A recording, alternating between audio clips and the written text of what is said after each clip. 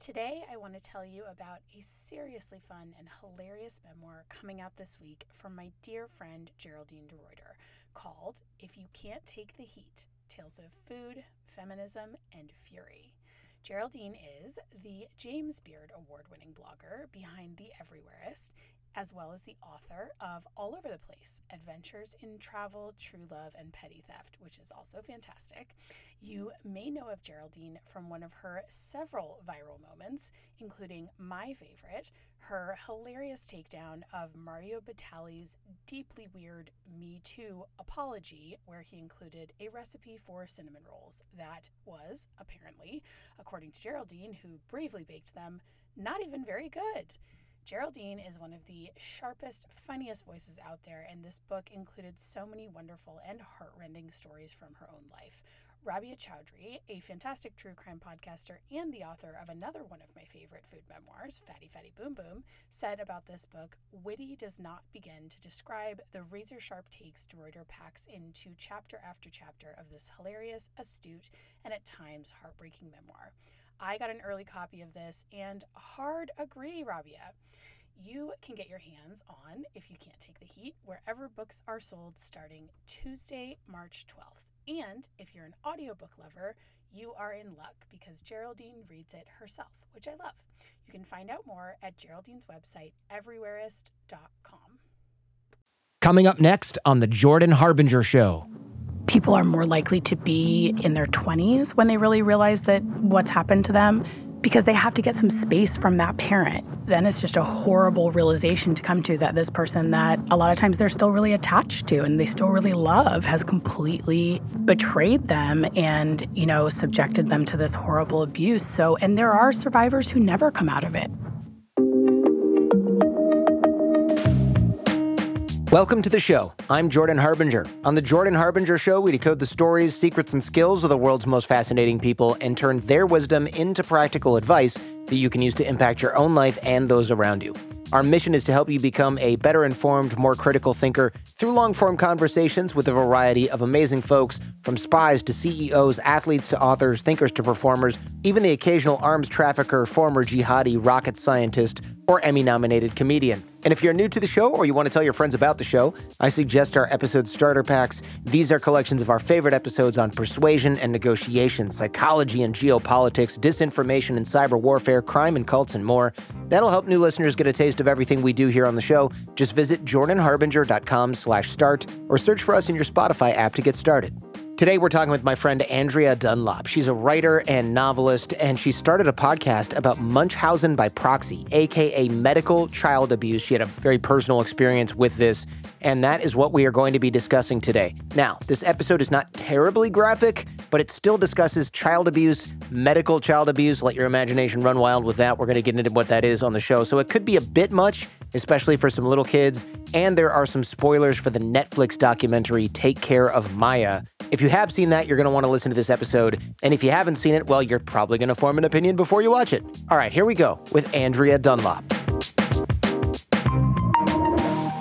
I got to say, this is a hell of a thing to become an expert in. And I know that you're an expert in this and doing a show on this, your own podcast, because of your sister, or at least in part because of your sister. And it seems like one of those things where you get to know a lot about it because of some very unfortunate circumstances that bring this kind of thing to your attention. For me, I don't want to say gawker because that's not quite it, but I found out about it. I think I found out about this through one, Eminem rapping about Munchausen by proxy, two, 8 million people sending me this documentary called Take Care of Maya, which made the rounds, a month or two ago, which is essentially about how, and this is in very sort of puffy Comic Sans quotes, how the hospital and doctors can just take someone's kids away from them with nothing to show for it. And as a parent, right, that's terrifying, which is sort of the trigger for the popularity of this documentary.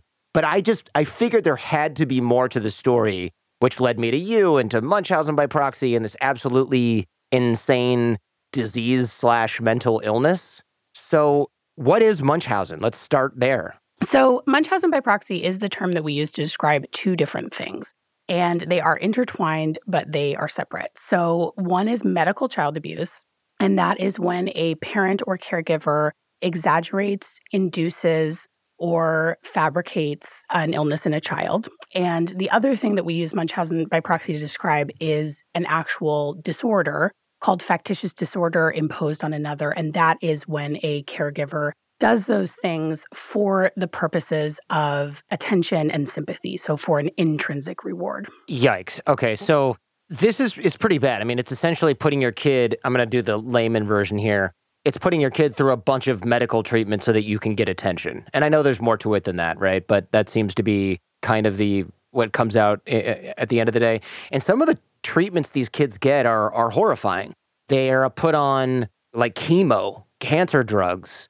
They get brain shunts for whatever you get brain shunts for, medication delivery or to reduce swelling and inflammation. They're on all kinds of other medications that are hard on the body and there's no reason for it, or pain meds or opiates. One mother was putting feces in her baby's feeding tube, or another one was the IV line. I forget which, or if it was both in different cases. And I mean, imagine what that does to someone's body, a baby body, when you're putting poop in their bloodstream.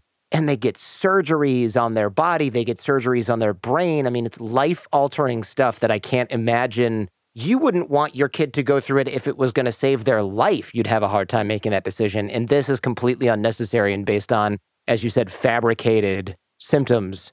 So that makes it a million times worse, obviously. Yeah, I mean, and I think the horror of trying to wrap your mind around someone doing this, and especially because, 96% of known offenders are mothers. So I think there is something really particularly difficult and horrifying about the idea of a mother doing this to their own child, because we really think of a mother as being the most protective sort of force in a child's life. And yeah, as you said, with the disorder, it's considered as Dr. Mark Feldman says, a maladaptive coping mechanism, right? So it's a way to get the parents' emotional needs met, and this is how they do it. And of course, it is extremely damaging to the child. And, you mentioned some of those things that we've seen in cases where, polymicrobial sepsis, which is, what is caused when people mess with the PICC lines, the IV lines, as you said, which can cause, death, can cause respiratory failure, organ failure.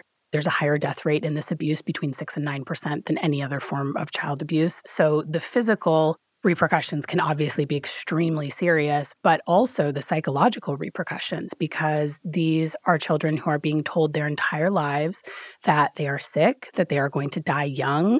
They're often isolated and separated from their peers by being taken out of school or put in a special school.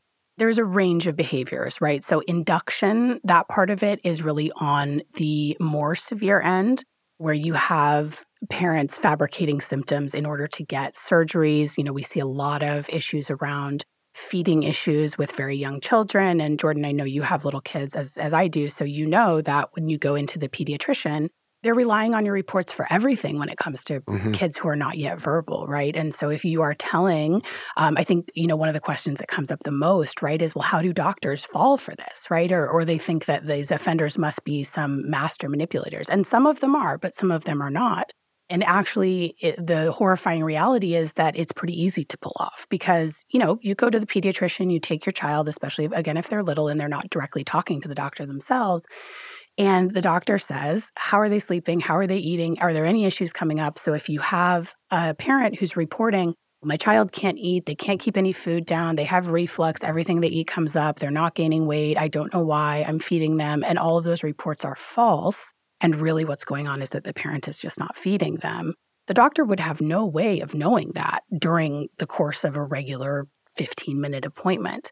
I mean, the feeding tubes are one of the most common things that we see in these cases. And so I always want to put the caveat that there are obviously many children that have these legitimate issues of, failure to thrive that have nothing to do with having an abusive parent. There are children that, need extra help with feeding when they're really little, especially if they were born premature, which we also see a lot in these cases. But I always want to point that out because I always want to make sure people understand that I'm not implying that we should look at children with these issues that we see come up in these cases with any extra suspicion. The vast majority of parents who are taking their children for these kind of care legitimately need it. And doctors are very, very trained to listen to parents, in pediatrics, to listen to parents, to trust parents. They have to rely on their reports to do their jobs. And so, you do see obviously a lot of physical impairments that can last for the rest of their life. They may have organs taken out. They may be, malnourished when they're young. I mean, it's very upsetting. Again, yes, I've had a couple of cases that I've researched that involved brain shunts for something called hydrocephalus that is vanishingly rare in children. And in these two cases they did not actually have this condition. So, I mean, some of these cases are very serious in the surgical way. But even if you don't have a parent that's escalating to those kinds of things, that's more keeping it in the realm of, oh, you have this learning disorder, you have, something that comes up a lot is like autism and those kind of things, ADHD, and, but really insisting that their child needs to be separated from their peers, needs all this extra help that they don't actually need. And even that, has a deep psychological effect on a child, because if you just think about, when you're a little kid, your parents are your world, and there's no one that's a bigger influence on the way that you see yourself and the way you see the world. Why is it by proxy? Is that because you're doing this to somebody else? Is there a such thing as Munchausen that's just not by proxy? Yeah, absolutely. So these are both categorized under the umbrella of factitious disorders. And so Munchausen, and you can probably see there's quite a bit of vigorous debate over terminology, and it's one of the things that I think can add to the confusion. But so there is Munchausen, which the official DSM term for is factitious disorder imposed on self. It is a similar behavior for similar motivations just on yourself. And so this is someone who, invents, exaggerate, or induces illness within themselves for, again, those same emotional intrinsic reasons, right? So to get sympathy, to get attention. And so these are the cases that you hear about. The first case that we covered on the show, the Hope Ybarra case, she had both going on, both Munchausen and Munchausen by proxy. So she had an 8-year-long cancer hoax where she claimed to have Ewing sarcoma, which is a serious invasive kind of cancer. And she had, during this 8-year period, she had 2 remissions where she had huge parties, and then, got to what she was telling, everyone in her family was the end of the road. And she and her husband sat down with their 3 children and told them that she was going to die. And they had, she had picked out a casket. She'd found a burial plot. I mean, it's very, very deep. And then it turned out in that case that a doctor called her mother to try and find some of the names of her previous treating doctors. Well, Hope was in hospice care, and they couldn't find anything because Hope had never had cancer and she had never been treated for it. So Munchausen is related. Not every person who commits Munchausen by proxy has a history of Munchausen, and not every person who has Munchausen, if they have children, goes on to commit Munchausen by proxy. So there are some sort of different things going on there. But they are obviously interrelated, and many of the cases that I have heard about, including Hope, including the Mary Welch case, which we also covered on the show, and including, the story with my sister, right? That was part of the reason we were so alarmed when it came to the first investigation, was that she had a long history of being deceptive about medical things. And I always also like to remind people that these factitious disorders are characterized by intentional deception, right? So it is not hypochondria. It is not someone who is really anxious about their health or their child's health. It's not even someone who's having, delusions about their own health, or like you see mothers sometimes over-medicating their children or being over-anxious because they are having some kind of postpartum psychosis. It is very, very separate from these things. It is a disorder, but it is not a mental illness that makes someone not culpable for a crime. So they understand right from wrong, and they know they are doing it. Yeah, okay, that's important. The motto of your show seems to be people believe their eyes, which is kind of what you're saying with the doctors, right? It's just, if you see symptoms and somebody tells you that that's what's going on, you're not like, I wonder if you're secretly giving your kid chemo drugs that you stole from your mother-in-law. Like, that's just a weird assumption that people are not going to make in anything other than the most extreme circumstances. I was going to ask why people abuse their kids like this, but it's not like a parent that can't control their emotions and pushes or hits their kids. This is far more planned and sinister, which makes it even more kind of disgusting. And do they get a dopamine rush from the attention? Is it an addiction kind of mechanism, or what? It has a lot in common with addiction. And this is, what the neurobiology research that's been done on this, which, there hasn't been enough research done on this matter in just by and large, because it's sort of an underfunded, under-recognized issue. It does function a bit like an addiction, right? Where they are getting, again, that emotional reward for, not only just getting the sympathy and the attention, but also for pulling one over people. And just that deceptive behavior is very intrinsic to their personality. And what we usually see in these cases, these are extremely complicated folks to deal with because they often have comorbidities or the coexistence of these other personality disorders, the cluster B personality disorders, so which I know you've had a lot of folks on your show that have talked about. So things like borderline personality, narcissistic personality disorder, histrionic personality disorder, which are very difficult to treat and deal with all on their own, let alone when they are in combination with factitious disorder imposed on another, or Munchausen by proxy. It's a very complicated deal, but a lot of times what you also see is just all kinds of other deception in these people's lives. So, in the case of Hope Ybarra, she was also lying about work. She was lying about her own health. She was lying about her children's health. There was evidence of multiple affairs. That's another thing I've seen. So you see this sort of, there was some financial malfeasance. Like you see, deception There's just deception everywhere. Right. A very pervasive theme in their lives. So how did things start with your sister? Because you mentioned that she eventually became somebody who was, I guess, abusing her own children. There's no real other way to sort of sugarcoat that. This wasn't like, I can't believe she did that, right? It was sort of, oh, this has turned into that. Tell us what this is. Yeah. So, with regards to my sister, I do want to put the caveat that she has not been charged with a crime. There was 2 investigations into her, one about 13 years ago, one a few years ago that involved a 2-year-long police investigation that was referred to the prosecuting attorney, and the prosecuting attorney declined to file charges. So that is what happened there, and that was largely because I believe, and according to what they told me, the prosecuting attorney's office, because her children were returned to her during the course of that investigation by a family court. Unfortunately, that is something that happens all the time in these cases. So, yes. So I just did want to put that disclaimer that she has not been charged with sure. crime. It sure sounds to me like she committed one, but you didn't say that. Only I did, and I'm entitled to my opinion. How's that?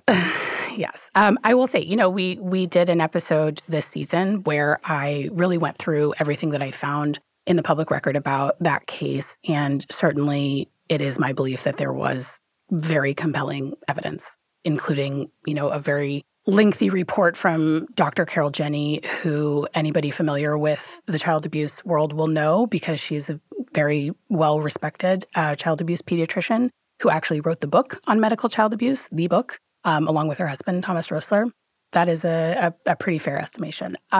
So the way that it started, again, looking back on my history with my sister, it was this sense of there was sort of especially from, in my memory, from teenage years on, I have a lot of happy memories with my sister. That it's one of the hardest things to sort of reconcile is that, in my experience, we had a happy childhood growing up together and, we're less than 2 years apart. We're very close in age.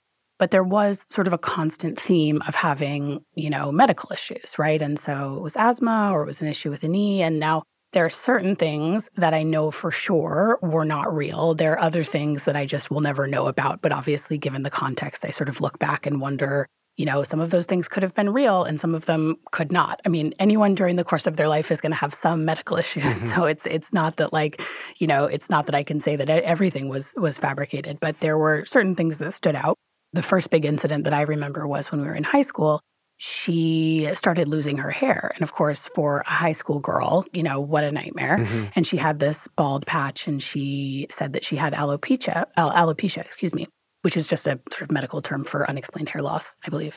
So she went to a dermatologist with my mother, since she was underage at the time, and the dermatologist pulled my mother aside and said, she's not losing her hair, she's shaving it.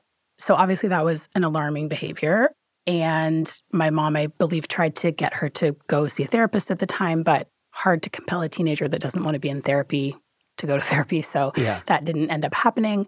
And of course, we didn't have any context for this behavior at the time, right? Right. And you're kind of like, oh, whatever. She's a teenager. She does weird shit for attention. The end.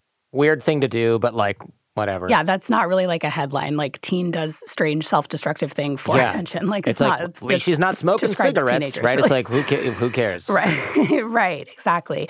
And she always, to a point in her life, she always sort of had these other pretty strong kind of markers of normalcy, of happiness. She did well in school. She was like captain of the swim team. She was in band. She had a ton of friends, and had close relationships with, there was like a best friend that I sort of considered another sister. Like, we were so close growing up. And so it wasn't like she really seemed like this super troubled person. And then as she got into her 20s, so she became a nurse.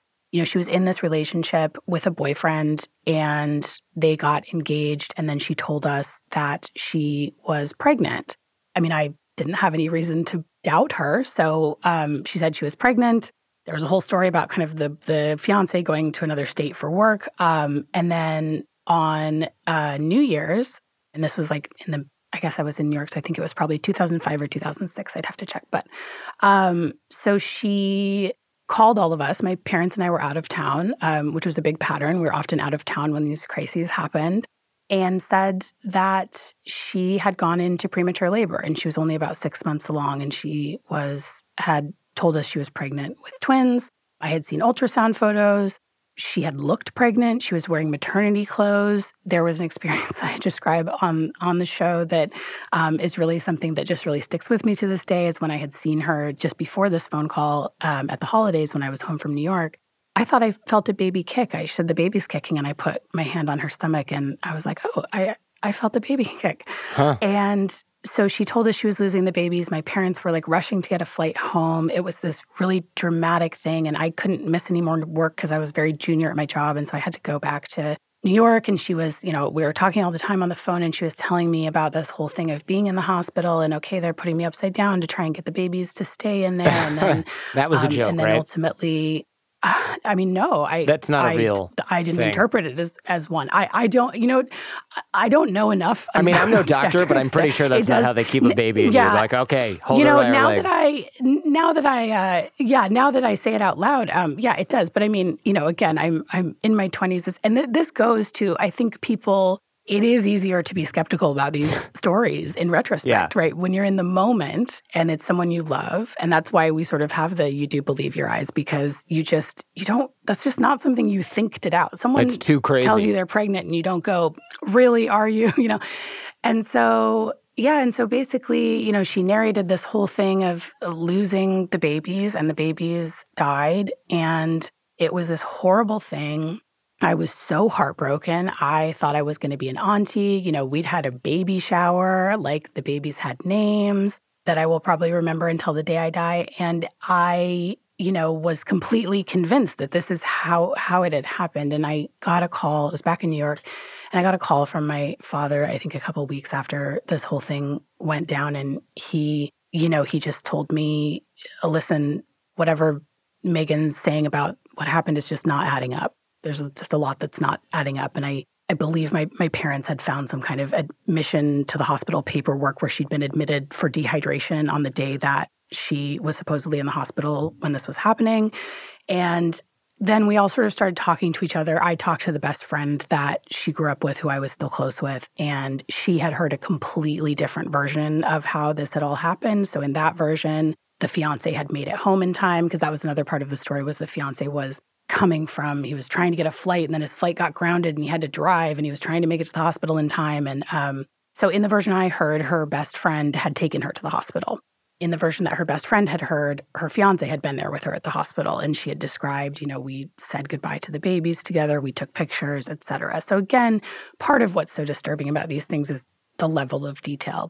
So it became pretty clear pretty quickly, as we all started comparing notes, that things had not happened the way that she said they'd happened. And I think it was still a while after that I really accepted that this pregnancy probably had never been real at all.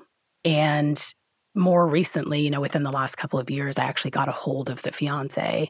and spoke to him about it. And because we sort of, which is unfortunately something families do in these situations, she sort of said, well, he left me and I was stressed and I didn't know how to tell you guys. And it sort of, somehow we blamed him. And I still can't really track my own thinking in that, except that I just wanted to believe anything except that she had lied and sort of put me into grief for something that wasn't real, which is just a really horrible betrayal. And and so I spoke to this man years later, and he told me the whole story. And, what happened was he had a young son, and he had been uncomfortable with some things that Megan had, some discipline issues with his son. And that was a hard line for him, and he broke things off with her.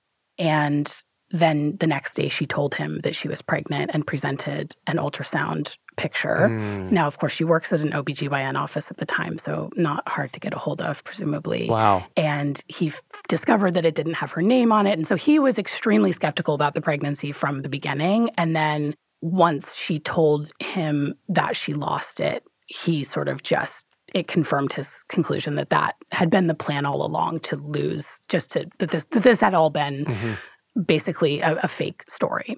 So he was certainly a lot more skeptical. But I think even for him, he said, I couldn't be sure. And so I wasn't going. And I just said, okay, well, if you have these babies, then we'll deal with that when it comes. But I just was never really convinced. Right. You don't accuse somebody of a fake pregnancy. That's just too weird. And it's mean if you're wrong. It's horrible. Right. Exactly. It's too wild and it feels cruel. Right. And so, it took a long time to put the pieces back together. And I always have trouble when I look back on this story of how did we all just kind of move on from this?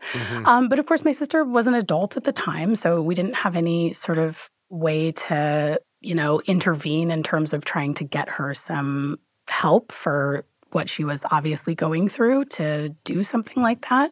And then, several years later, she got married and she still had her job and again had these outward signs that she was really thriving still. And so I think that's very convincing. Again, I just remember being able to look at her and be like, well, she went through a rough patch, but now she's fine and she's doing great and she's still, beloved at work. She's still the same, Megan that I know and love. And it was she still seemed like her at that point. And so then, she became pregnant again. And obviously this time around, I was pretty on edge. And I remember pretty vividly being in the OB office with her while she was getting an ultrasound. To make damn sure it was hers, like a real one. And to keep her company for emotional support. But also, let's make sure there's actually a baby in there. Yeah, I mean, yes. And I remember standing there and being like, but is there really? And and that is kind of what, that's what this does to your brain, right? Where you're just like, well, I really believed the first time. And so I remember the entire pregnancy, even though there were all these pretty, I don't know how she would have pulled off an ultrasound with a technician in the room, but you sort of just you completely doubt yourself. You doubt your own perception of reality, and that is very disorienting. And so, her eldest son was born again on New Year's. It was the anniversary of when she'd lost the other babies. And we were all, my parents were out of town again, so they came home. He was born a couple of months premature.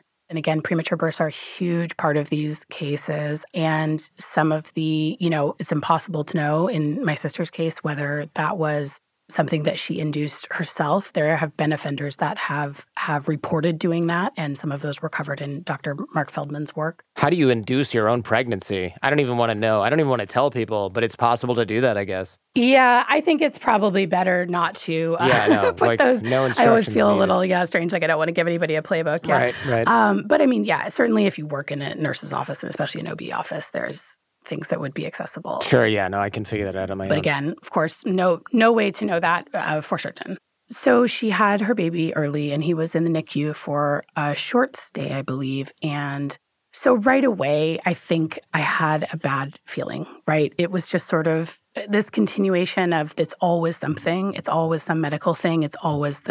There's always an issue, and now there's a baby and there's issues with the baby. And so I did not have any of this context of it could be Munchausen by proxy. I had no idea about that. I mean, I probably heard about it to the same level that you had, right? Like the Eminem song and the ghost in The Sixth Sense was probably my reference points for it. So not something you ever conceive of could be, perpetrated by someone that you love.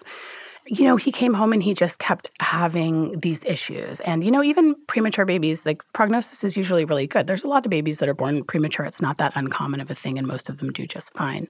But he was having, failure to thrive, just couldn't gain weight, couldn't keep on weight, was having these these reflux issues, according to my sister. And so I think we just had, throughout the first year of his life, just sort of a creeping bad feeling. I was living with my parents at the time because I just moved back from New York. And one day, my mom had actually gone to a couple of visits to the pediatric gastroenterologist, so the person that deals with stomach stuff and feeding stuff, specialist at Children's that my sister was seeing. And my nephew had a nasogastric feeding tube. So that's the feeding tube that goes in through a child's mouth. And there was this conversation about whether they needed to put in a gastro feeding tube, which is the surgically implanted one that goes in through the stomach. So an escalation. And there was a conversation back and forth with the pediatrician or the specialist who said that he didn't think it was time for that intervention yet. And then my sister reported back to me that the doctors were really pushing her for the surgery. So it was that discrepancy, I think, that really felt very, very alarming. With the Hope Ibarra case that you mentioned in your show, she had also had a lot of things that she had done to herself, right? She had cancer, like you mentioned. She did like a Make-A-Wish trip to Disney. The thing that I can't get around with, no matter if you're doing it to the child or you're doing it to yourself, is I get that people are addicted to the attention, but how does that addiction override you watching your parents cry because they think you're dying or your child is dying, their grandchild is dying? Like you said, there's got to be psychopathy just blended in here. Or you said, what, cluster B? It can't just be the attention. It can't there's like no amount that you need attention that would override how bad that feels unless you're just not feeling the bad. I mean, one of the reasons the Hope Ibarra case was the first one I wanted to cover and why it spoke to me so much was because there were all of these parallels with her and my sister. And so my sister never had something as serious with her health as a cancer hoax that Hope, perpetrated. But Hope also had lost a twin girl pregnancy at around the same time. Mm-hmm. And that also turned out never to be real because to have never been real, she told her family that she lost this pregnancy 6 months along because of her cancer treatments. Mm-hmm. And of course, she didn't have cancer. She was never getting treatments. And then it just came to find out that she had never been pregnant. And she had memorialized these twins in all of these ways. And so, yeah, I mean, I think to your point, I don't know enough about psychopathy to sort of opine on that, but certainly someone would have to have, especially when it comes to the children, to abusing your child, a profound lack of empathy to do this, right? Because this is just not, something that any of us could imagine doing to our children. And I think where this is set so apart from sort of other forms of child abuse, I think you were mentioning sort of this physical abuse where you see someone just can't control their emotions and they're just in a blind rage. And right. That's not something that maybe we can relate to doing, but we sort of understand the progression of, okay, this person has an anger problem and they, but it's the methodical nature of this, the mm-hmm. planning, the sort of carrying out of this very elaborate false narrative that I think is so striking. It has to be that elaborate, right? Because these people all have medical symptoms. Sure, some of it's relying on your reports, but fake diseases don't present symptoms in the blood work and things like that. So I get that some people are forcing medications on their kids and putting feces in their lines and stuff. So the whole thing has to be planned so, elaborate, but also just, you don't wake up one day and be like, I should not be doing this. Like, you just have to do it for years. You don't have a break where you're like, gosh, what am I doing? Yeah. And certainly while, these kinds of perpetrators do suffer from a lack of impulse control, it's not something where it's an impulsive behavior, right? Because it is like, it does require all of this planning and continuing to sort of keep it up day after day. And I think what I realized once I was in this, and I mean, you do see these more serious things where parents are drugging their children to cause symptoms that really turn out to be side effects of a drug that they're not disclosing to the doctor that they're giving their child, or, actually inducing them, things into their line or poisoning them in some way so that they're showing up with symptoms. But there's so much in the medical world that is just diagnosed on the basis of symptoms, right? And so if you are And the child's not necessarily going to show those symptoms during the course of a 15-minute visit. So things like, what we see a lot of, the gastro stuff. So again, feeding issues are just a big one. I mean, I don't know that I've seen a case that didn't involve a feeding tube at this point. And Detective Mike Weber, who's on the show, talks a lot about that. And then again, premature births. So again, some of these things where, if a baby's born premature, they're going to have some legitimate issues. And I think one of the biggest misconceptions about this abuse is that if a child is proven to have some legitimate issue, that rules out abuse. And it does not, right? Because a child can have a legitimate condition and a parent can be, lying about the severity of the symptoms, lying about the presentation, pushing for more and more invasive treatments.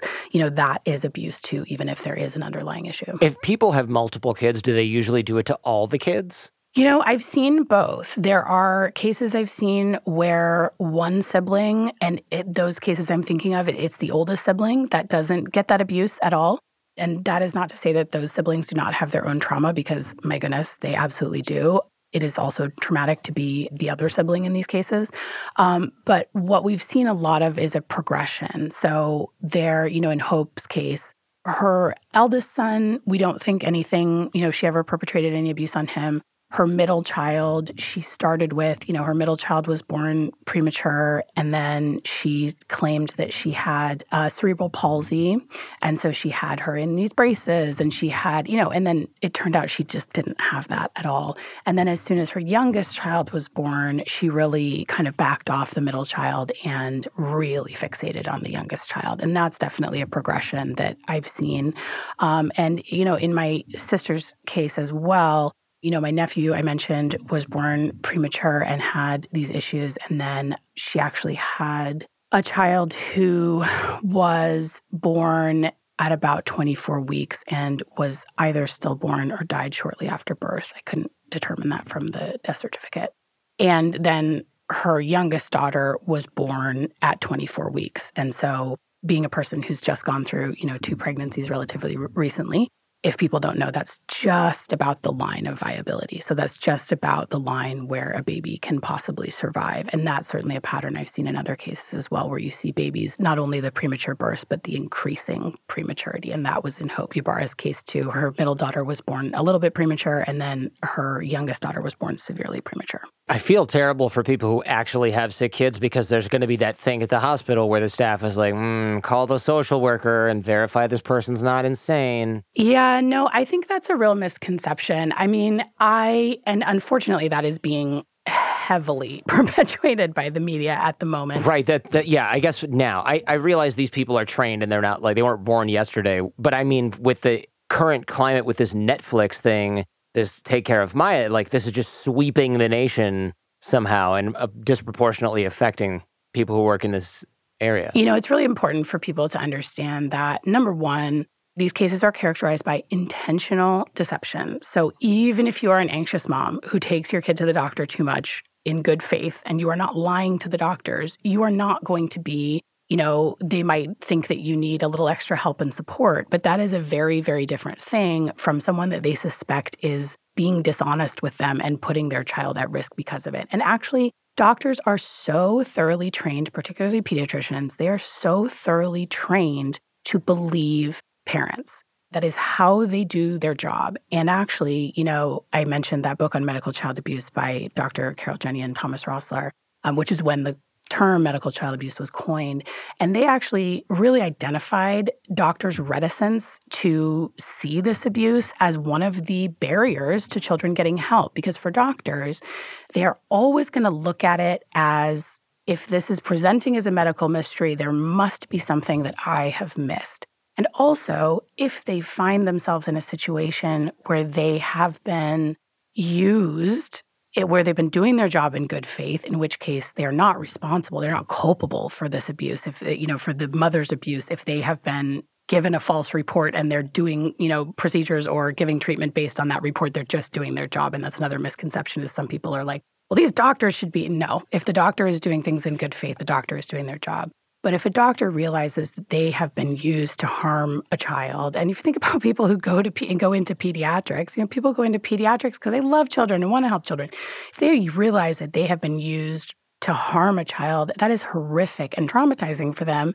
And it's also a huge betrayal of the sort of contract that they have with parents, where the parents want the best for their child and the doctor is helping their child get healthy. And if a parent doesn't want the best for their child, what they want is their child to be sick, that's a huge betrayal of that sort of agreement that pediatricians assume is present.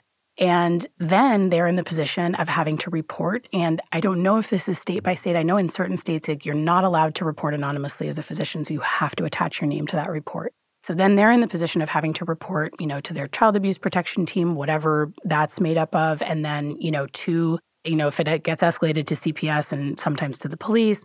And then they're in a situation where, especially if a court decides, makes the wrong call, even if it is an abusive situation, where they can be vilified by the media and their reputation's absolutely trashed. And that is what happened to the doctor who reported my sister.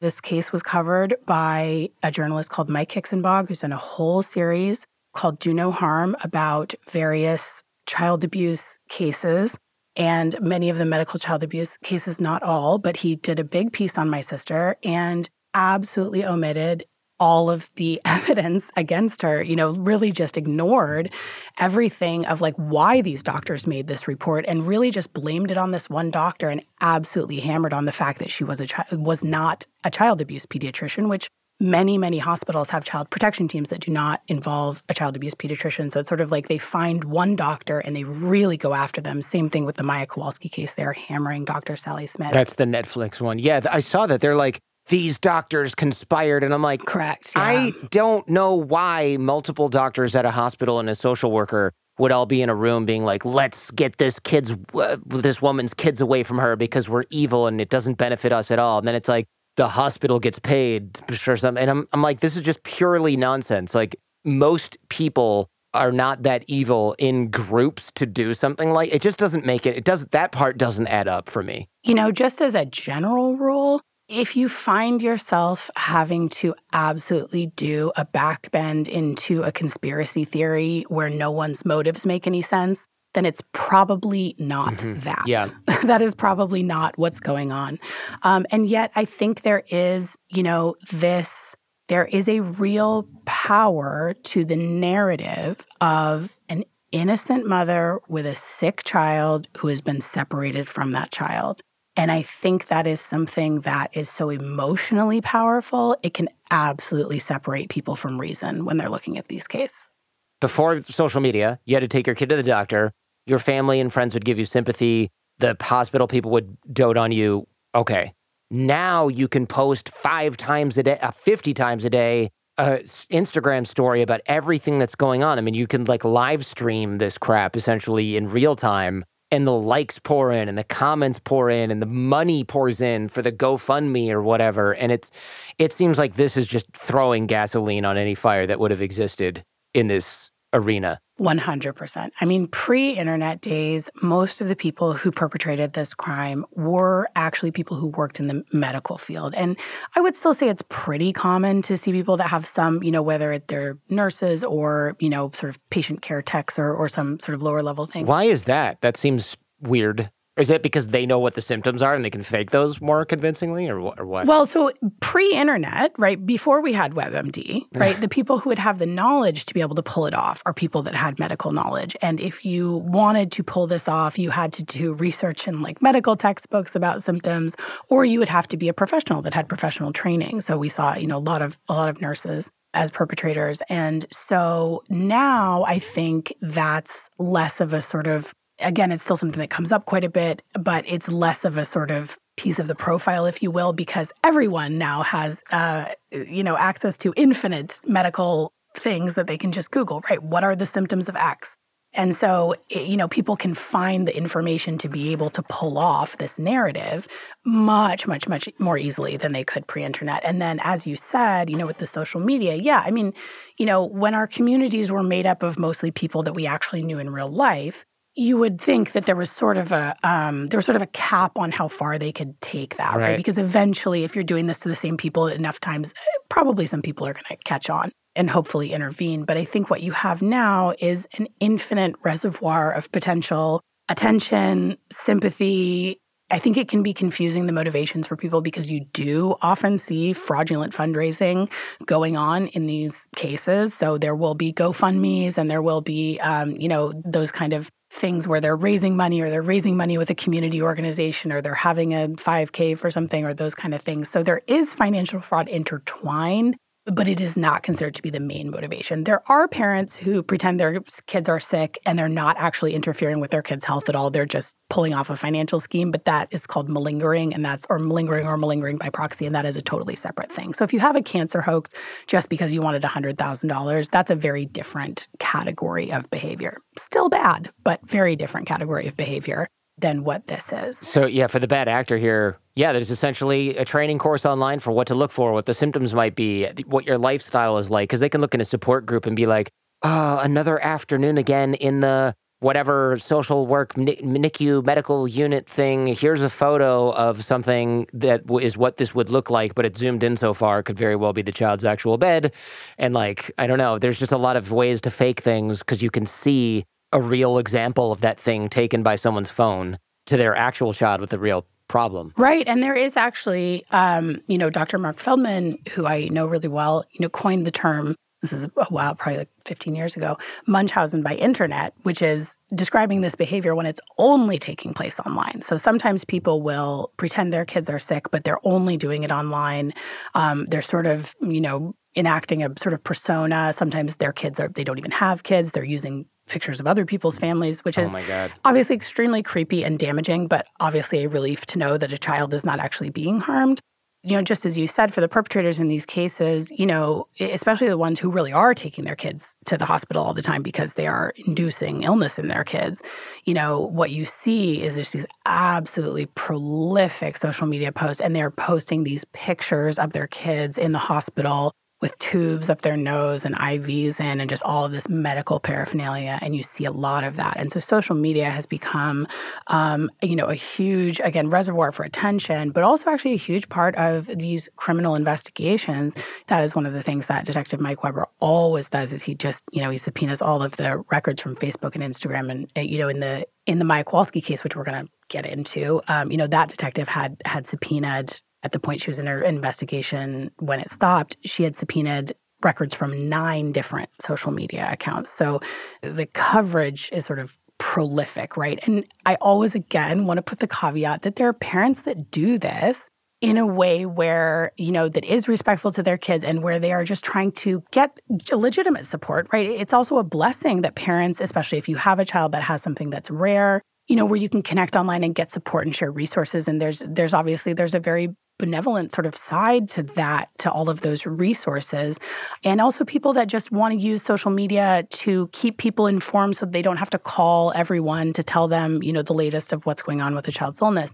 So it's not that, again, that behavior in and of itself is suspect, but certainly these perpetrators do infiltrate those groups. And then that's a sort of another group of people that can feel a lot of betrayal when they realize that that person was abusing their child and did not have a legitimately sick child. It seems like a lot of these people, like your sister, they abuse themselves first. So maybe is the key getting those people help at that time, psychiatric help before they have kids, so that this doesn't evolve into the by proxy part? I certainly think that is an intervention that I would really like to see. And I think as hard as Munchausen by itself is to treat, because it's still very hard, even if you are not in the position where you're abusing a child, it's still, as Dr. Mary Sanders from Stanford says, it's a very shame-based behavior. It's a very hard thing to get people to acknowledge and really take accountability for. And that's really the first step in treatment for anything like this. And so it is very difficult to treat, but I would like to see more resources put into that and that sort of prevention piece, right, of catching it before that person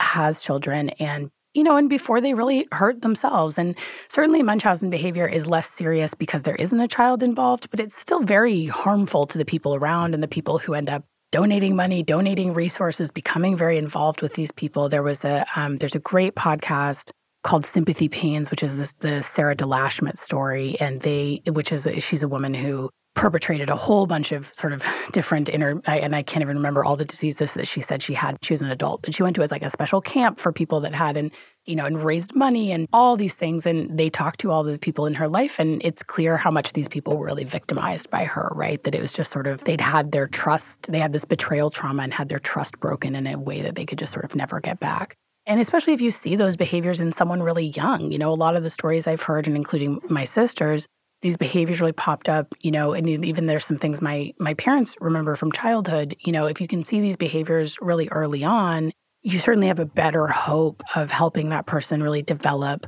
better, healthier coping mechanisms and not going on to harm themselves and others. What are some red flags for Munchausen? Is it just, doctor shopping is one, right? You go to a doctor and you're like, my kid has this, and they're like, no. And then you move on 3 or 4 times until you find somebody. The other one was having faked conditions for themselves in the past, like we just talked about. What else? Yeah, I certainly think, and in terms of red flags that people can sort of actually be aware of, because most of the time you wouldn't know if someone had that history of behavior. It's not something they would tell you. That's true. And I always like to point out about doctor shopping that it is very distinct from getting a second opinion. Yeah, getting a second opinion or, just switching providers because you don't like the care that you're getting. I would never claim that there's no biases in the medical field, that doctors are never jerks to patients, that doctors are never dismissive of patients. That is certainly true. Like there is, medical misogyny is a real thing. Medical racism is a real thing. These are all really well-documented phenomenon. So I'm not saying, doctors are perfect. They never mess up. But, there's a difference between going to see a different provider that's just right for you or, getting a second opinion and doctor shopping, which is doctor shopping in this case is, again, it's characterized by that intentional deception. So what these perpetrators will do is they will take their child to a doctor and they will say, I think they have asthma and they're doing this. And the doctor does some tests and the doctor figures out and they said, no, I don't think it's asthma. And then they take them to the next doctor and they say, my child has a diagnosis of asthma. So again, intentional deception. Or, the doctor has said, well, it meets these 2 criteria, but not these other 4 that we look for. And then the next doctor they see, they give them all 6 criteria, right? So it's sort of building on a case for their child having these things. And again, the other thing that we sort of look for, and I think this is something that anybody can look for, so anyone who's around children, right? If the mother, and I say mother, but I guess if the parent is always portraying their child as sicker than they are, then that is a red flag.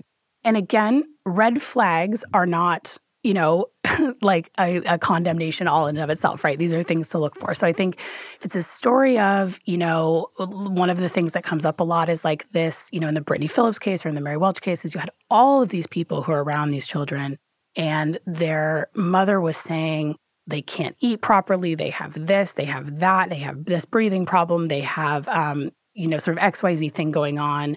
And then everyone observed the opposite, right? So there was that one case where, oh, she's allergic to this, she can't eat that, she throws this up. And then when she wasn't looking, the kid was like eating other people's food because she was starving and she was totally fine. And then she was running around playing, and it's like, oh, she can't do that. She has vertigo or whatever, and she's like jumping around with the kids on the play structure, and they're like, what are you talking about? She's starving and definitely does not have cerebral palsy. She's like running. What do you mean she can't walk? Right. Just weird stuff like that. Right. So yeah, so those kind of things where it does tend to be, it's not these little things where it's like, oh man, this mom is just like freaks out every time her kid has a cold and she says, her kid is sicker than he appears to be. It's not, it's sort of there is a by degrees thing here. It's like it's the line between exaggeration and complete bullshit is what I think you're trying to say. Yeah, or like exaggeration to the point of this is a lie, right? And so, where it's like, oh, that person has a cold and that person is saying like she has pneumonia and she's about to die, right? It's like, so I think, yeah, it's like if you notice, and usually friends and family do, and teachers are another huge, piece of this picture because they spend so much time with children. So if they're noticing that child is out of school all the time, but we never see any health issues when they're here, their mom is telling us, watch out for this. He can't do this. He can't do that. He has to eat this special kind of food. And then they see the kid wolfing down pizza and he's just fine, or in the case you're mentioning, which is the Alyssa Phillips case, every single person in Brittany Phillips' life who's the mom, said she talks and talks and talks about how Alyssa can't eat. And then we see her eat just fine. And she has none of those symptoms. And it's, if in the minute the mom turns the back, this child who's allegedly confined to a wheelchair walks across the room. Oh, It's those kinds of things, right? So just really noticing those disparities. And again, that pattern of like, this parent is talking about this all the time. I mean, it's their identity, basically. Right, it's their identity. And it's such a pervasive obsession. I mean, it's not going to be a thing. That is another sort of characterization of this. It's like, it's all they can talk about. It's all they become completely consumed by that project of having a sick child, and their identity becomes completely consumed by it. They leave their job to take care of their child, and, they just really become, and I think that's what is so sort of extra. It's not just that they are presenting, in a lot of cases, they're presenting as like the super mom. They're the person who joins the parents' council at the hospital. They're the person who's fundraising for the disease that their child allegedly has. They're the person who's going the extra mile, and they're helping all these other parents find the right doctor. And, they get really, really involved in these things. And so it's sort of almost the last person that you would suspect unless you were sort of looking for it. And it's one of those things that I think once you recognize the pattern, you sort of can't unsee it. It completely makes sense. It's almost some form of narcissism, like a requirement that everything and all attention be completely focused on them at all times. And one interesting anecdote was, I think it was these women who had reported another woman to CPS were saying that in a Facebook group, they all had sick kids. And the perpetrator, this mother with Munchausen, somebody would be like, oh, no, darn it, we're relapsing. Like, she went to the hospital. And then that mother would be like, oh, well, look at how sick my kid is. And it's like, okay. And then it just keeps happening that way. And eventually people in this support group were like, that's weird. Every time anyone posts anything negative, this woman comes in with something that's way worse and like posts a bunch of photos of it. It was a contest. It was one-upsmanship because the attention and sympathy given to any mother who's dealing with a tough time, she was like, oh, I want that for myself. And it really is this weird, narcissistic, I don't want to say delusion because that's not what it is. In the season 1 finale of your show, you talk to this woman who, she spent like a decade in prison for abusing her kids. And here I am, warmed up for that episode, thinking I'm going to get all these insights from somebody who can see things clearly in retrospect and maybe has reformed themselves. And the first thing that you notice is that she's pretending to be deaf now. And it's just all an act. And in a way, I have like this shred of sympathy, right? Because they have a pathology that they are just completely controlled by that guides every action in their lives. And you just think, how pathetic is this character who's pretending to be deaf now after being in prison for a decade for abusing her kids and being like, oh, feel bad for me, I'm deaf. It's like, oh my God, you can't stop. You can't stop, yeah. And you see how compulsive the behavior is, yeah. Yeah, it's just horrifyingly compulsive. It's like watching a heroin addict just ruin their life in front of your eyes. It is like that. And I think I found a lot of common ground. Part of the reason that I made the show and part of what was really healing for me about making, especially season 1, where I got to know the Putchers so well. So this is Hope Ybarra's family, her siblings, and her dad. I interviewed all of them. I spent a lot of time with them. They are amazing, loving, wonderful people. And, was just to have that shared experience, of watching someone that you love really go down this path and really coming to this moment where you're like, you are not the person that I love anymore. And where I've come to now is almost wondering if she ever was that person to begin with, which is sad and disorienting. And when I talk to, people who have had siblings die of addiction, there's a very strong sort of corollary there of this sense of like, you grew up with this person, you loved this person, and then they just became this different person. And all of their behaviors were consumed by this addiction. And I think that is a good analogy. And I think it was very interesting to see people's reactions to that episode with Hope Ybarra, because I think some people felt like I sort of went too easy on her. I did not think I was going to get the truth from Hope Ybarra. I know enough about her. I'd seen the other interviews that she'd done with from prison, where she also pretended to be deaf. And so I knew that, I was open to the possibility that she'd done some further reflections. She did tell me some things that I found really interesting about sort of her emotional experience of it. And that was more what I was hoping to get. But I do feel empathy for the perpetrators in these cases, not in a way that excuses anything that they've done. Of course not. But I think it is it is a pitiful way to spend one's life. It's a really sad, that's not what people want out of life. And so I think we can hopefully, with people who commit any kind of crimes, right, hold both the space for someone's humanity and also recognition that they need to take accountability for their actions and always, always put the safety of others and especially children at the top of the priority list. Is there a part of you that thinks about the place your sister must have been in? I mean, the amount of pain or whatever that she must have held in order to do all of these destructive things to herself, her family, her own children, obviously her relationship with you. I don't know what her relationship is like with your parents, but I can't imagine that it's withstood all of this. And I would just wonder, like, what happened to you? What caused this? You ever think about that? I mean, I'm sure you do. Yeah, I do. We were talking a little bit earlier about where we came to in the first investigation into her son. And so, my parents had this conversation with their family doctor, with our longtime family doctors, GP. And they told them some of my concerns about what they'd been witnessing with my sister. And she said, it sounds like it could be a case of Munchausen by proxy. And that was the first time that we had had that language for it. And I remember my parents coming home from that appointment and telling me that. And it was like my world split in half. I just thought, I will never recover from this. This is not, because the minute they said that to me, I was like, they've just given a name to the bad feeling I've been feeling for months and months.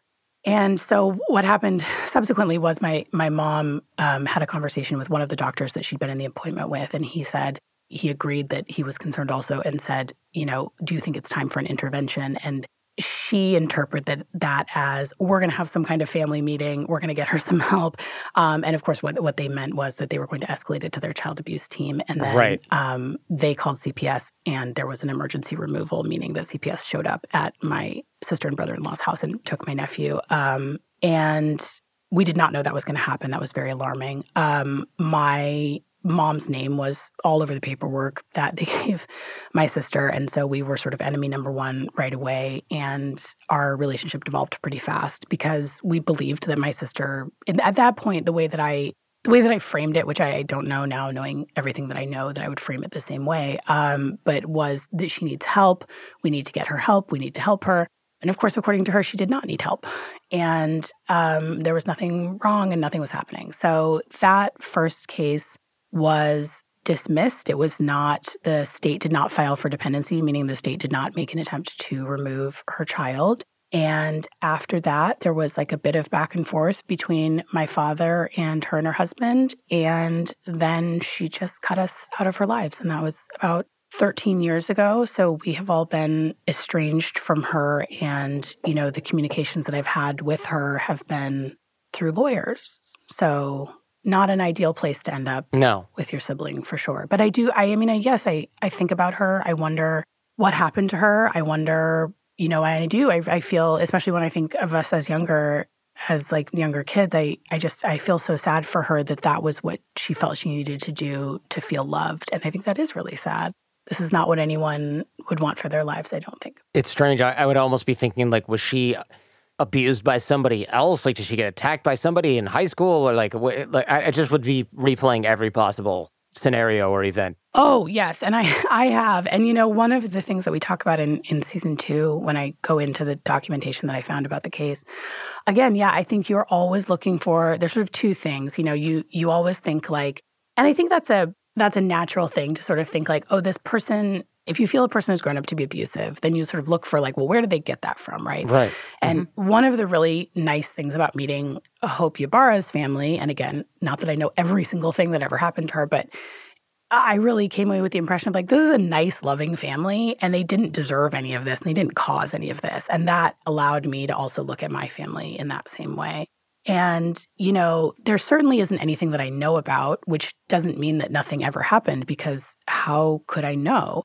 But also it's very hard to ever know, because if she had said anything, she has lied about very, very serious things. Normally you would always believe someone about that, but it makes it very complicated when someone has told all these mistruths. So she has never said anything that I know of about being abused. There was something that when I was reading through the court judge's decision that returned her children to her, one of the things that jumped out at me and that absolutely sent me into a death spiral for about 5 minutes before I decided there was no way this could possibly be true is that the judge in her order claimed that two of the doctors who had testified, so Dr. Elizabeth Woods, who was the head of the child abuse team that made the report to CPS, and Dr. Jenny, who is that doctor that I mentioned, who's just like one of the best experts in the world, and she's a child abuse pediatrician, was doing the medical record review.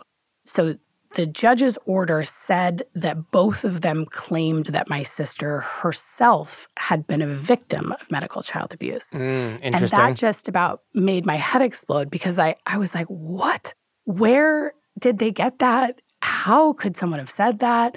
You know, my sister wasn't sickly as a kid. Like nothing about that adds up, right? There's never been any suspicion of abuse. There was never, that just wouldn't, it's not possible. And so I thought, well, why would the doctors say that? Like, where did they get that? And I just thought, they couldn't have said that. There's no way. And then so in fact, we interviewed Dr. Jenny on the podcast, and there was only sort of limited things she could answer about the case, obviously, because of HIPAA and family court stuff.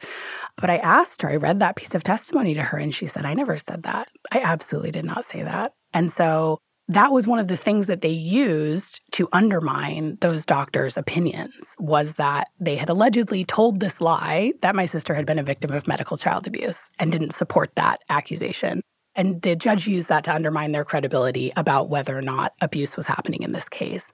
So, I mean, I know that's like such a brain twister. Yeah. That's sort of laying it out like that. But it just sort of, but yeah, I mean, so you certainly, like, my brain for a moment went, is there this thing that I don't know about? Because I've always wondered. You just wonder, like, how does someone become this way? And I think, I don't know that there's always satisfying answers to how someone becomes. Sometimes there's some, really neat narrative of neat in the sense of being a sort of cleanly drawn line, not the other kind of neat, but where someone was, suffered horrific abuse as a child and then grew up to be a serial killer, and then you can sort of draw that straight line. And I think that's comforting in a way. It is, yeah. It's comforting because you go, oh, Jeffrey Dahmer didn't appear in a vacuum. Look how horrible his childhood was. And you're like, oh, thank God. Okay, so we know that's just not, it's scarier to be like, no, you can have completely great parents, or you can be completely great parents, and your son can grow up to be a person who cuts people, drills holes in people's skulls and keeps them in a barrel in their apartment.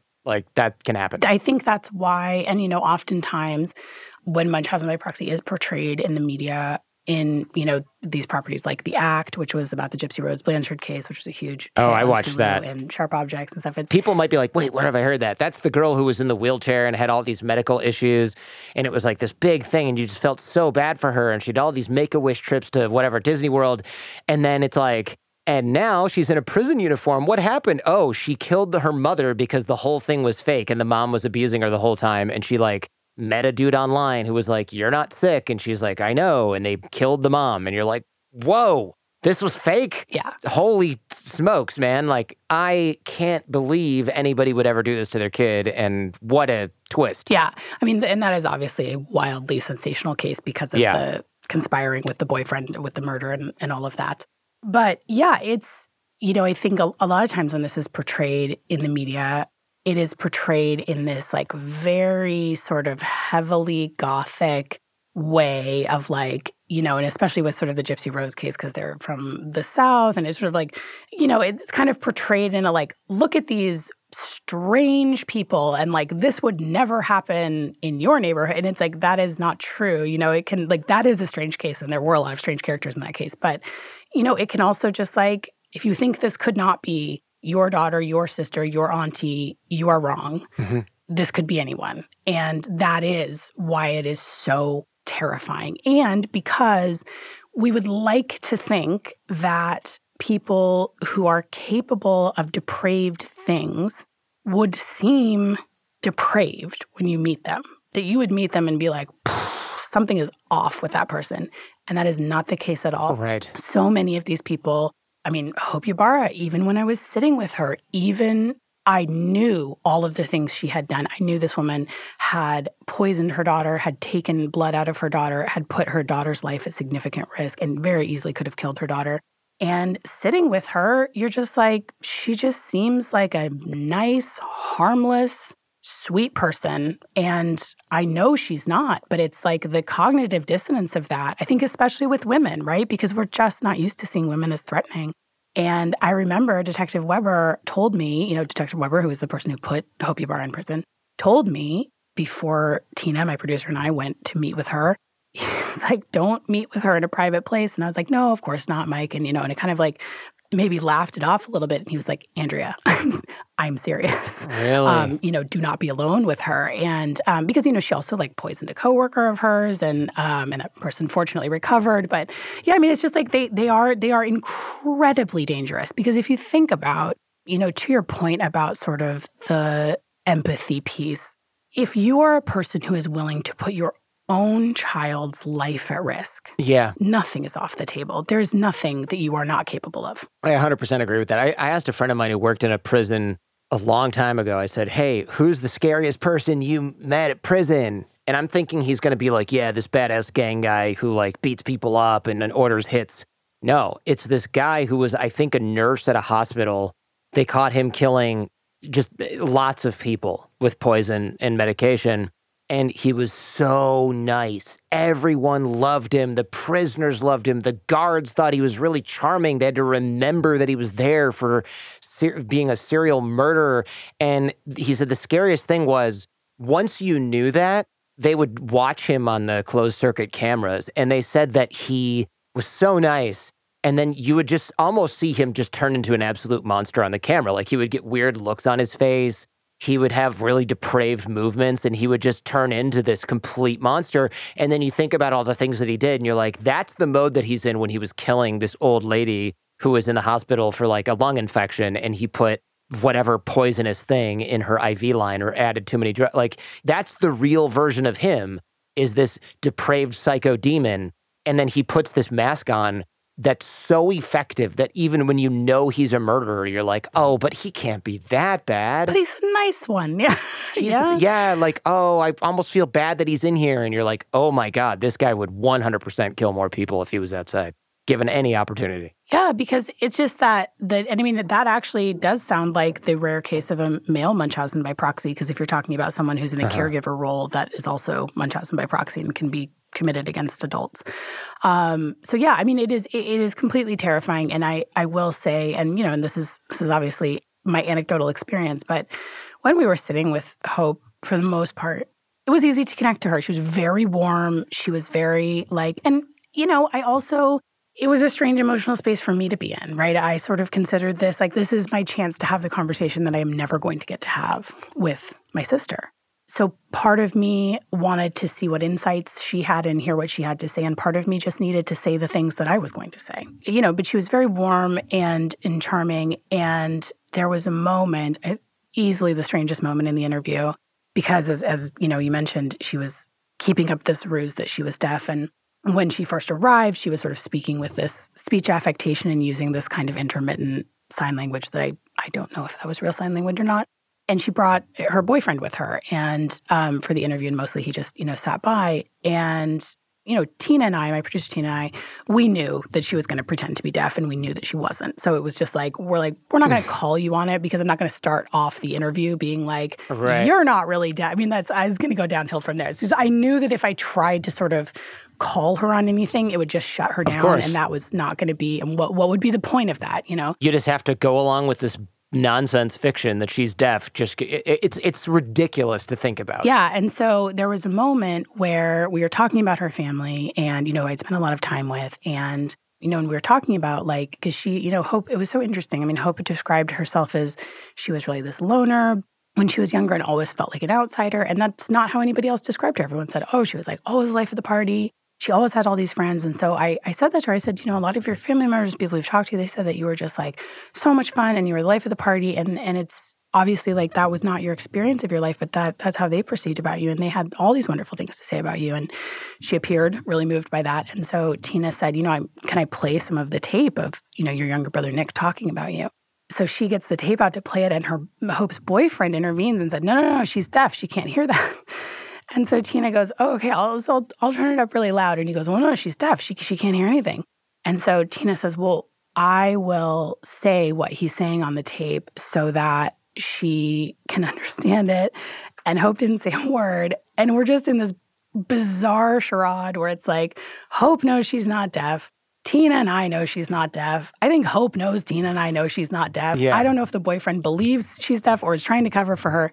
But so we play this tape. And I'm kind of watching Hope's face while she watches it.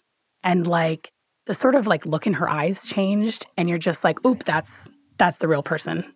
She can't keep up the charade 100% of the time. It's a hard thing to put your finger on almost, but it's kind of just like when you get a bad feeling from someone and you can't explain it. It's not anything overt that they've done. But there were a couple of moments where, when I was watching her, I just sort of thought, ooh, yeah, that person is still there. That person that did those things is the real person. This is the part where you can hear, but you're letting it show that you can, and now you're in your anger, your like evil side is poking through. As a dad, I think it would be really easy for a busy dad or a dad who's at work all the time, or like a dad who's deployed in the military, I think was one of the guys on your series, to leave their child in the care of the mother. I mean, they're the mother of the child. It makes perfect sense. And then I would imagine the guilt involved with leaving your child to essentially be tortured by the mother and not knowing for possibly years on end.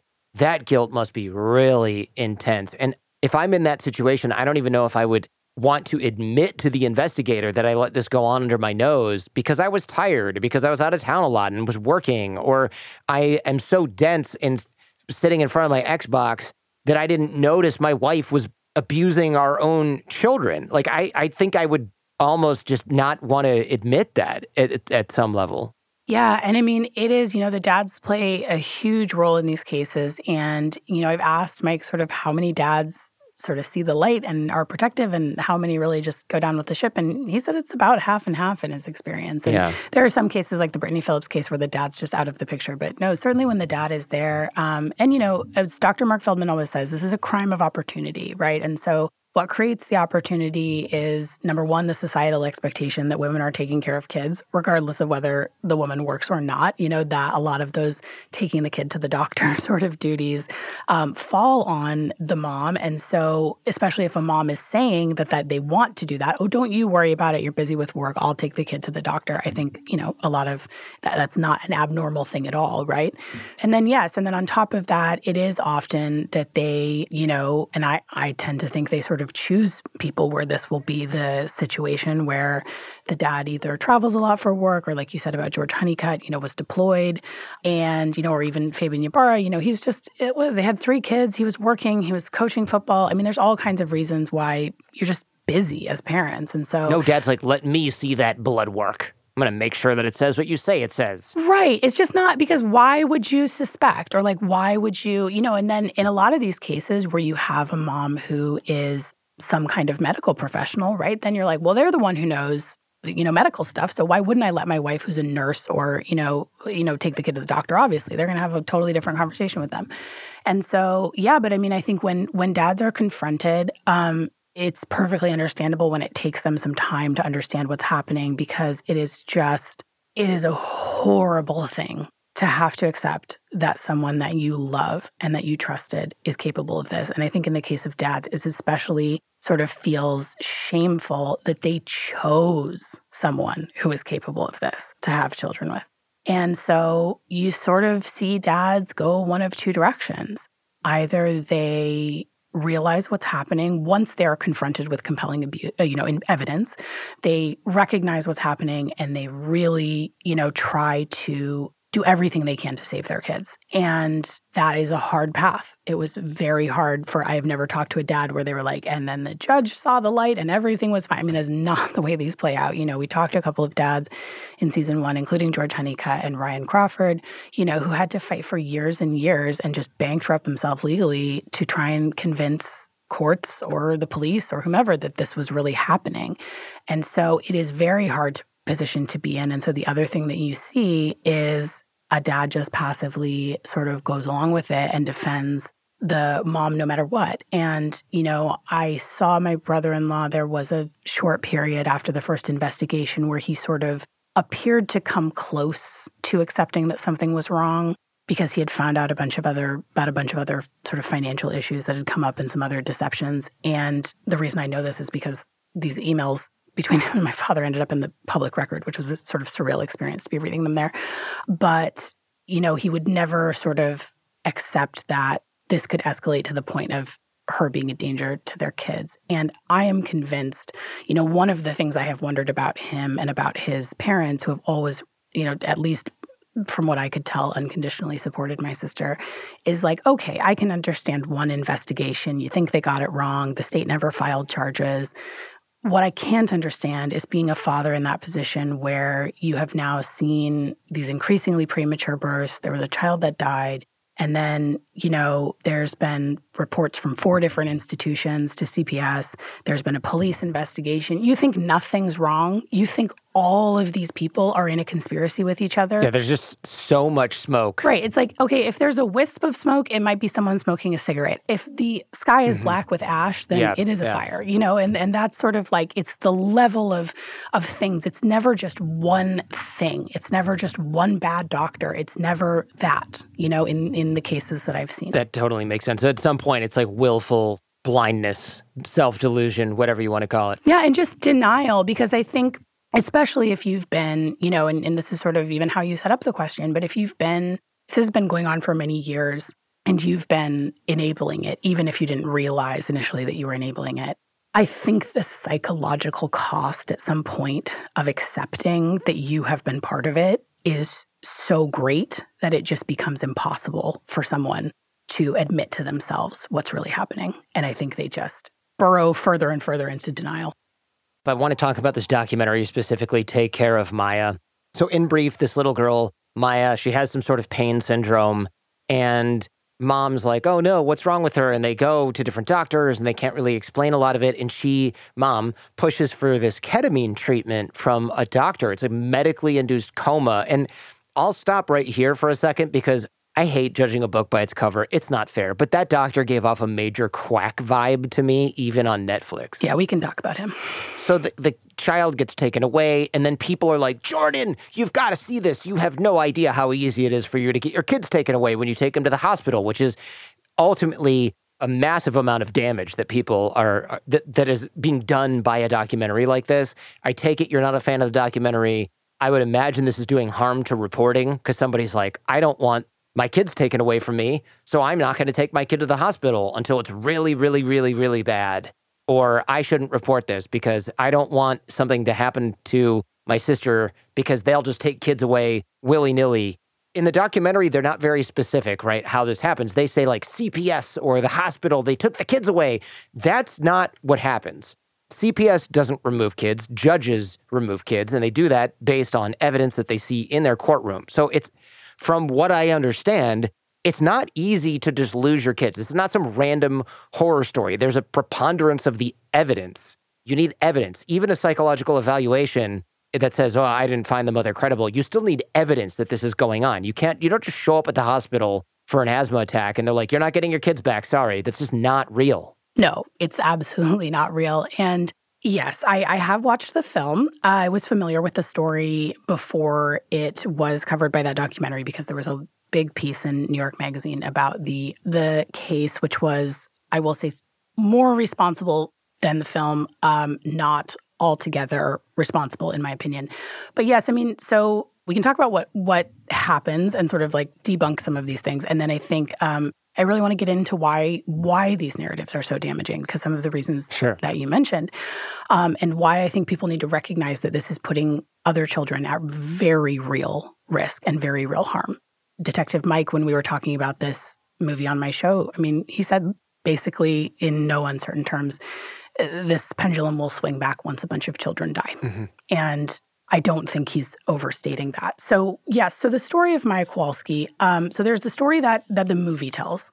The movie is leaning very strongly into this narrative that Beata Kowalski, this mother, and her husband Jack, who is a big part of the documentary, and it should be noted, is currently suing Johns Hopkins for $220 million for false accusation and false imprisonment. So this lawsuit is coming up this fall.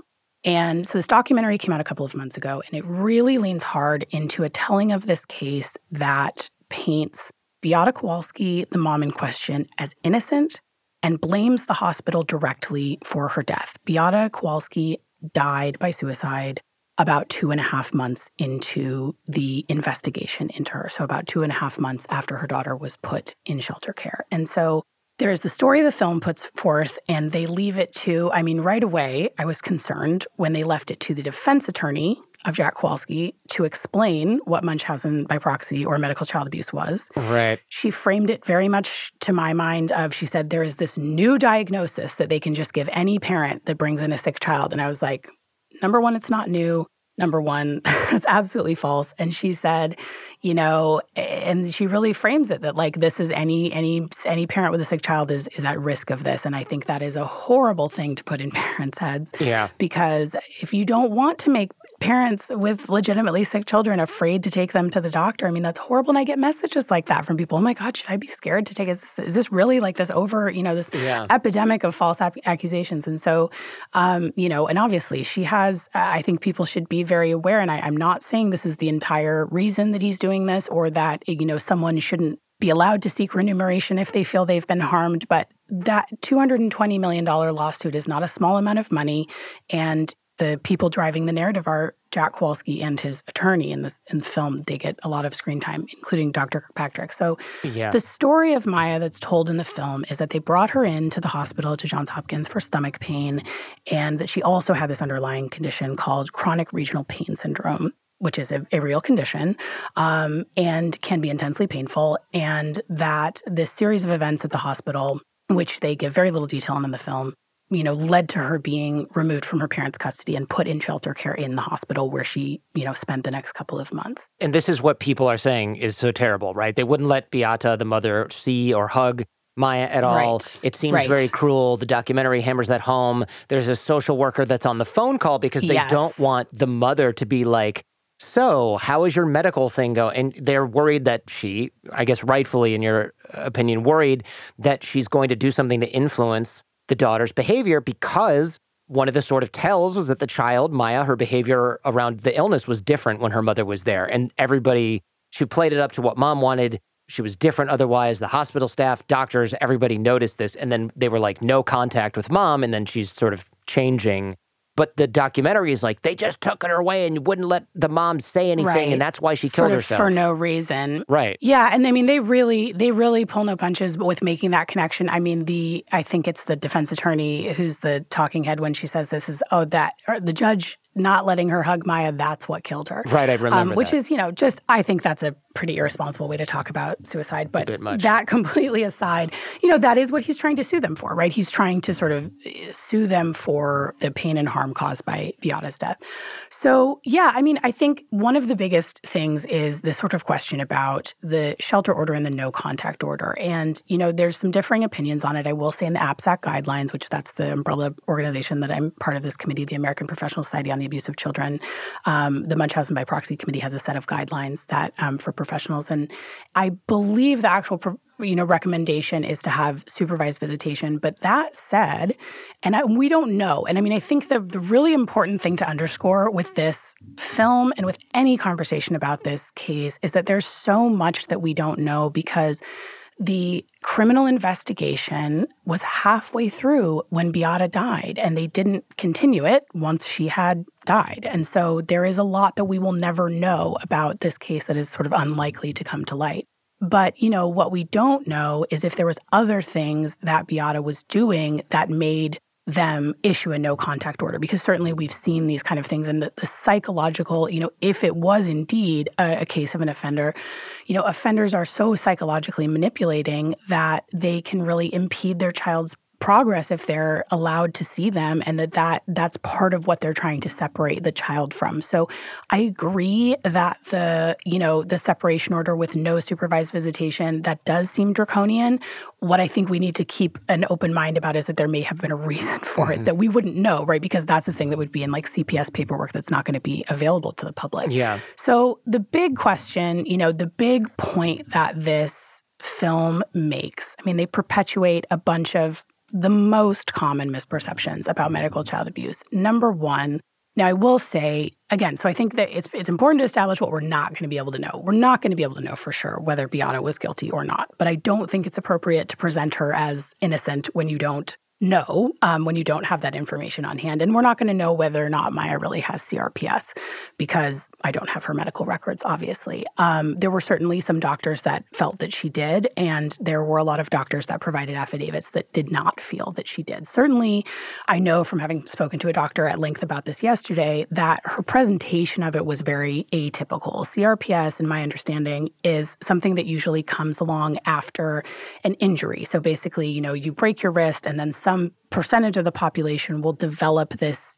really debilitating pain condition as a result of that. The onset of Maya's was allegedly because of an asthma attack, which is, again, extremely atypical and was presenting as an all-over body thing. So there are cases of CRPS that have sort of escalated to being all-over body things from my understanding. And again, obviously not a doctor, not an expert, but this is from what I know about it, but certainly atypical. And it's pretty rare in children. And the prognosis for children versus CRPS in adults is actually extremely good. And so I think that's important to keep in mind because what the film leaves out, they do talk about the ketamine treatments. They put Dr. Kirkpatrick on screen. He's the only doctor that's sort of there as a talking head. They play a little bit of testimony from the other doctors who are involved in the case. Right, the other doctors are on depositions being like, we thought she was abusing her daughter, right. And they're like, dun, dun, dun, this guy's in on the conspiracy. Right.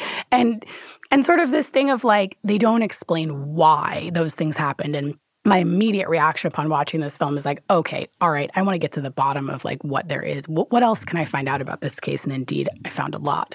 Yeah, they sort of present it as this doctor just decided that this child was an abuse victim and went after it in a way where she was trying to prove it. Even the New York Magazine piece, the title of it was, "A Doctor Thought It Was Medical Abuse. How far would she go to prove it?" And I was like, what kind of question is that? If it's true, then probably pretty far because she's trying to save a child's life. Anyway, so they're obviously framing it as like, this is just this one, bad actor, this one bad doctor. And so, in fact, this history of Maya Kowalski's treatment for CRPS, when you look at it, is jaw-dropping. So one of the things they really obscure in the film is the timeline of events, which is extremely important because something like ketamine treatment, even at a much smaller dose, which Maya was receiving a massive dose of ketamine. There are affidavits from pediatric pain specialists who said they've never seen anyone on that level of ketamine. So, something like ketamine or really any opioid for a pain disorder is something that's seen as a last result, right? Because these things can have a lot of damage. They can do liver damage. They can do brain damage. They can cause a child to go into respiratory failure. I mean, there are very, very serious consequences to a drug like that, especially when given in really large amounts. Obviously, this is also ketamine is also a street drug. So it's a dangerous drug to be on, especially if you are a child. And so I think the timeline is really important and it's very obscured. So the timeline of this is that the alleged onset was in July of 2015. They did take her to an inpatient. The regular standard of treatment for something like CRPS is to start with, these lower level medications like Tylenol and then do physical therapy and occupational therapy. So they did do, it appears, some of that, and they had her in this month-long inpatient person. And that was actually one of the previous reports to CPS, that this rehabilitation nurse thought something was going on and she reported them to CPS. So that was one of the other reports that happened in that summer of 2015. So the onset was in July. By September, Beata and Maya were in Dr. Kirkpatrick's office and he diagnosed her with CRPS. And then by October, they were doing these 4-day ketamine infusions in his office. So in that short of a period of time to escalate to the most extreme possible thing that you can do, that is alarming. And then, between then and the Johns Hopkins hospitalization, was when she went to Mexico and was put in a 5-day coma. Crazy. Obviously, that is a life-threatening thing. And CRPS is not a disease that can be fatal. It is a thing that is very serious. They mention in the film that it's known as the suicide disease. There is, a high risk of suicide because, these chronic pain conditions are obviously awful. But according to the doctor that I spoke to, when people die who have CRPS, it's either because of some bad mixing of medication that they're taking or because they commit suicide, which is very sad, but it's not something that can be fatal. And so one of the other things that stuck out to me looking at this is Beata was pushing to get Maya labeled as terminal. And there's an exchange between her and Dr. Kirkpatrick where he says that that's not in the scope of his practice, but he encourages her to reach out to hospice care. And this stuck out to me because one of the things that's in the film that struck me, and I wonder if this sounded equally as strange to you, is that Dr. Kirkpatrick himself recounts sending this note to Beata and to the doctors that if Maya is not given the ketamine treatment that Beata is demanding she be given, that she will die a slow and painful death. Which doesn't make sense if it's non-fatal. Is he just implying that she'll eventually take her own life, which is also like kind of a stretch for a doctor? It's a weird claim for a doctor to make. It's a very strange thing to say, and it doesn't medically make any sense. I mean, right. What it sounds like he's implying is that if she doesn't get this treatment, she's going to wither away and die from this disease. So that really struck me as very odd, and that made him pretty questionable. And there's lots of other reasons he's questionable. But yeah, there's lots of other. We don't have sort of the bandwidth to get into all of that stuff. Yes. But I mean, the short version is he runs an all-cash practice where this is the only thing that he does. And, I think ketamine treatments, especially for children, are way, way outside the standard of care for this treatment. So that's enough said about him.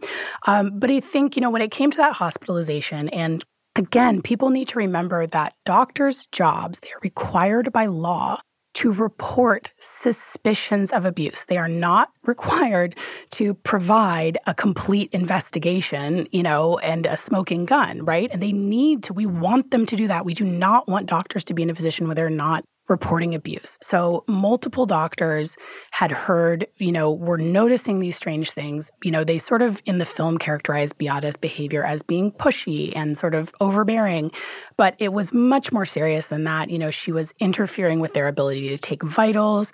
She was making all of these comments. What she was pushing for was that she was demanding that they put her daughter in a ketamine coma in the hospital. Now, this is something that she had to be sent outside of the country to do, right? So obviously this hospital is not going to go along with that. I noticed that too. Yeah. Like you're arguing with one of the finest hospitals in the United States to do this, and they're like, no. And then she's like, fine, I'm going to go to this random place in Tijuana in that case. It's like, wait a second. Right. That's your fallback? It's strange behavior. And so she, during this hospitalization that led to the shelter order, she was demanding that they give her an infusion pump, which is what you do when you're putting someone in a coma, and put her in a ketamine coma, and said she needs this. And she made many comments, back to this thing about her wanting Maya to be labeled as terminal. She made many comments about Maya's mortality, and this is in front of her daughter. And she said, Maya is in so much pain. She just wants to go to heaven.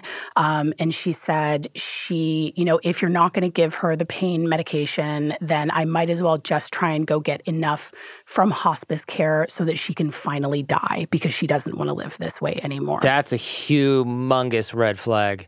If you don't do this, I might just kill my daughter is not a good... Right. It's not how you handle something like this. Yeah, and I mean, again, this is not a fatal disease. And this is a 10-year-old child who is a year and change out from a diagnosis. It's not a child that has terminal cancer, that is in excruciating pain, that is going to die no matter what. That is not what's on the table. This is not an elderly person, who's in horrible pain. I mean, it just, the idea as a parent of talking about your child like that, and the reason that, especially that talk about hospice, really came up for me is because that is something that has come up in a bunch of known cases. So one of the, Hope Ybarra made comments about how her daughter, because she was pretending she was also going to die, about how her daughter would soon join her in heaven. The Danita Tuck case, which is another case out of Texas that Mike Weber was involved in. She had purchased a coffin for her son. She was trying to get him admitted to hospice care. Fortunately, he was removed from her, and I believe she did some prison time, and that young man went on to live a healthy life and played college football. Wow. There's numerous other cases. The one that haunts me the most is the case of Olivia Gant, which is a story of a little girl, a 6-year-old girl in Colorado, whose mother was, it was one of the progression of the feeding issues that I was talking about. And her mother was allowed to take her and put her in home hospice. And she died there. And the hospital had suspicions that these issues were not real and that the mother was fabricating, and they did not report. And her mother was not investigated for her death until she tried to bring another child of hers in for cancer treatment that they did not need. And then they went back and investigated this death. And in that case, the grandparents sued the hospital for not reporting. So, the consequences of doctors not reporting, that is the consequences of doctors not reporting, that you have a child that could die. And if a mother is talking about hospice when there is no, reason that she should be talking about hospice, that is extremely terrifying. And so the idea that a judge issued a shelter order and separated them under those circumstances, I don't see where that could be construed as the wrong decision. And obviously, much of that is left out of the film, right? All of those things are left out of the film. It's really painted as an innocent. It's really like supposed to, this film should scare you into never going to, that's really what the whole thing seems like. But look, I'd have to guess outside of the film, I'd have to guess that most kids subjected to this type of abuse, if they don't die from it, don't they all eventually grow up and figure out that this is not real? Aren't you, when you're 16 or 18 or even younger, aren't you like, but I'm not paralyzed, right? Don't we all become Gypsy Rose who's like, but you're making me sick. I don't have pain throughout all my extremities. I can walk. Isn't the jig almost always up at some point for the parents? You would think so. Unfortunately, as we talked about the psychological component of this, and it's, despite what this film would have you believe, it is actually very rare that these children are separated from their abusers, even when the abuse is very severe. Most of the time, family courts, and CPS too, the family reunification is the mandate, right? And so most courts are not knowledgeable about this form of abuse and do not take it as seriously as they ought to. And so most of the survivors I've spoken to were maybe separated from their parent for a couple of years at most, but were ultimately raised by their abuser. And I think, the effects of being told you're sick your entire life are so profound. Sure. For instance, Jordan, who is a survivor that I work with, and they've been on the show a couple of times, they are in their late 20s, and they believed until about 2 months ago that they had asthma. Wow. Because they were told their whole life they had asthma. And there is this, there are these elements of like your body can have physical responses if you think you're sick. The brain-body connection is very complex. And so what I've mostly found is that actually people are more likely to be, further along, like in their 20s when they really realize that what's happened to them, because they have to get some space from that parent. They have to go off to college or move to another state or, really get some outside perspective. And then they suddenly realize, oh, wait, this doesn't add up. And then they go back and look at their medical records. And oftentimes they see doctors charting suspicions of, Munchausen by proxy, or sort of people having made reports, or just all of these things that don't add up. Then it's just a horrible realization to come to, that this person that a lot of times they're still really attached to and they still really love has completely betrayed them and, subjected them to this horrible abuse. So, and there are survivors who never come out of it, who just stay in the sort of delusion. There's a famous case of this girl, Jennifer Bush, another case out of Florida, where the mom was convicted and spent some time in prison for abuse, and the evidence was very clear. And Jennifer Bush, was put in the foster care system. And when she had a horrible experience in the foster care system, which is really sad. And when she turned 18, she reunited with her mother, and she basically says, this never happened. It didn't, Wow. The evidence is there, but she sort of says, this never happened. My mom was falsely accused, and now she's speaking out against it. So, oh my gosh. It's really, really complex because of the level. There is no easier person on earth to manipulate than your own child, Sure. right? The psychological power you have over your own children is just profound. What do we do if we suspect our partner or someone close to us might be doing something? Do we go to the police? Do we talk to the doctor? Where do you even begin if you're like, oh my God, my sister's doing this, or like, I think my wife is doing this? What do you do? We always recommend that people report it to CPS and the police, because you hope that one of those organizations is going to do something. And what I always like to remind people about is that even if there's an investigation that doesn't go anywhere, that process often slows down the abuse and could be the difference between life and death. And so that's really important. And also, most of these cases, like the Brittany Phillips case that we're talking about on season 2, there were multiple. I mean, this woman had a CPS history, the huge CPS history because she'd been reported so many times.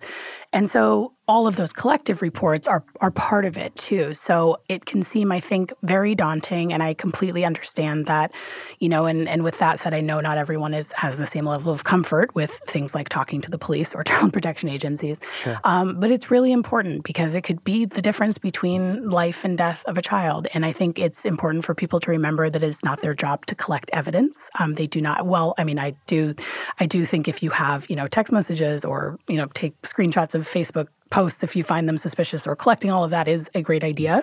But, you don't have to come through with some conclusive evidence. You should report if you suspect, because it is those people's jobs to investigate it. And if something else is going on, then they'll discover that. And usually in the cases where it looks like something, it looks like it could be medical abuse, and then it doesn't turn out to be medical abuse, that usually comes to light pretty quickly. So if today's discussion seems eerily or scarily similar to something going on in your life, definitely get on that, CPS and the police. And look, Andrea, thank you so much. If this episode prevents or puts a stop to even one case of this horrible abuse, I would consider it a massive success. Yeah, me as well. Thank you so much for having me on and being interested in this topic. And, it's really, it can feel demoralizing in the current media climate with the way that this abuse is being talked about. And so I really appreciate your curiosity and open-mindedness about it. Thank you. Not a feel-good episode, right, folks? I mean, I like covering this stuff. I don't know if enjoy is quite the right word, but I do like to cover this kind of thing because not a whole lot of people are talking about it. It is uncomfortable, and a lot of this stuff happens right under our nose. A startling statistic, 95% of the perpetrators of medical child abuse are mothers. And of course, that's not because mothers are bad or don't care about their children. Obviously, medical child abuse, it's a crime of opportunity. And what we mean by this is parents have ready access to their own children, mothers especially when the kids are young, and fathers, I got small kids, I work from home, we're not as involved a lot of the time. And I'm speaking for a lot of people here in an unfair way, but a lot of dads, they're traveling away. They're not maybe involved in the medical care of the children, even if they're very present at home. Maybe they leave some of the doctor stuff to mom. So this happens to be a perfect opportunity for a mother who is going to abuse the child. And it's not because dads are bad or neglectful. An abuser is going to set this up in a way that seems innocuous at first. I mean, that's why they're getting away with this kind of thing. By the way, not actually a crime to lie to a doctor about your child's health. That makes this stuff a little bit harder to prosecute. Of course, it is a crime to abuse your child. Medical child abuse is child abuse, plain and simple. But the problem is law enforcement, they got to go through crazy amounts of records and compare things and interview hospital officials.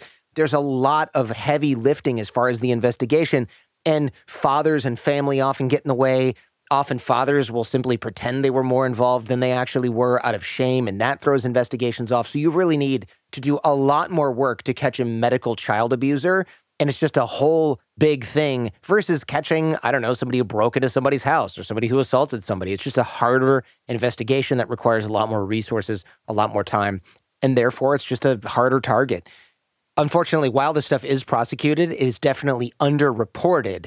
Bear in mind, not only do you have the detective's workload, but you're fighting the perception of motherhood, right? Mothers who care about their children. Look at this documentary. Look at what they did. They railroaded this mom and she killed herself. Well, I don't know. That doesn't seem to really be what happened when you look at a lot of the facts. And when you talk to Andrea, of course, her opinion is that this was medical child abuse. People are outraged, right? We're fighting a perception of motherhood. We want as a society to believe that mothers do what they're supposed to do, which is protect children. And when we are faced with evidence that that's not the case, we don't want to believe it a lot of the time. People also ask, what about family court? What about CPS? Well, in family court, I couldn't believe this even as an attorney. Judges, they don't and often won't go through medical records themselves. They will rely on expert testimony. Okay, fine. But they can also elect not to even hear the expert testimony and not to go through the record. So the judge can choose to just take mom's word for it. And to me, that sounds completely irresponsible. I don't understand why any judge would do this. But we often forget that these are also just people with the same biases as everyone else, and they're often living in their own bubbles. What about CPS, Child Protective Services here in the United States? It's probably a different acronym depending on where you are. CPS often isn't much help with this stuff. They are overworked. They are under-resourced. They have a crazy high burnout rate for obvious reasons. And often they have no real training on Munchausen by proxy much of the time. So even if they are willing and able and not burned out, they might not even know how to handle this.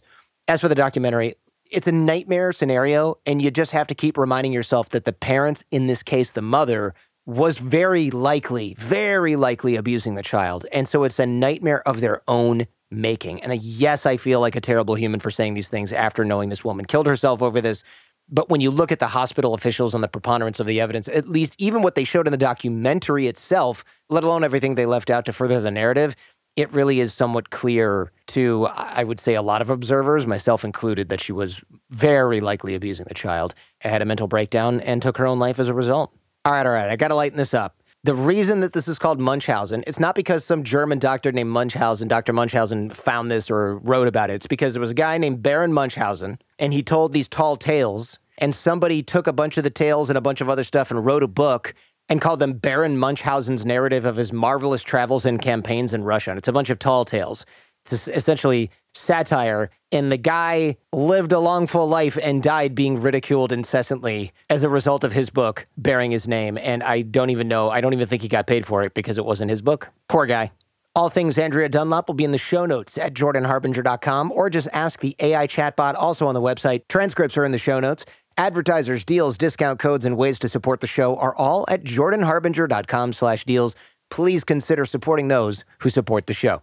We've also got the newsletter. Every week, the team and I dig into older episodes of the show and dissect lessons from it. So if you are a fan of the show, you want a recap of important highlights and takeaways, or you just want to know what to listen to next, the newsletter is a great place to do just that.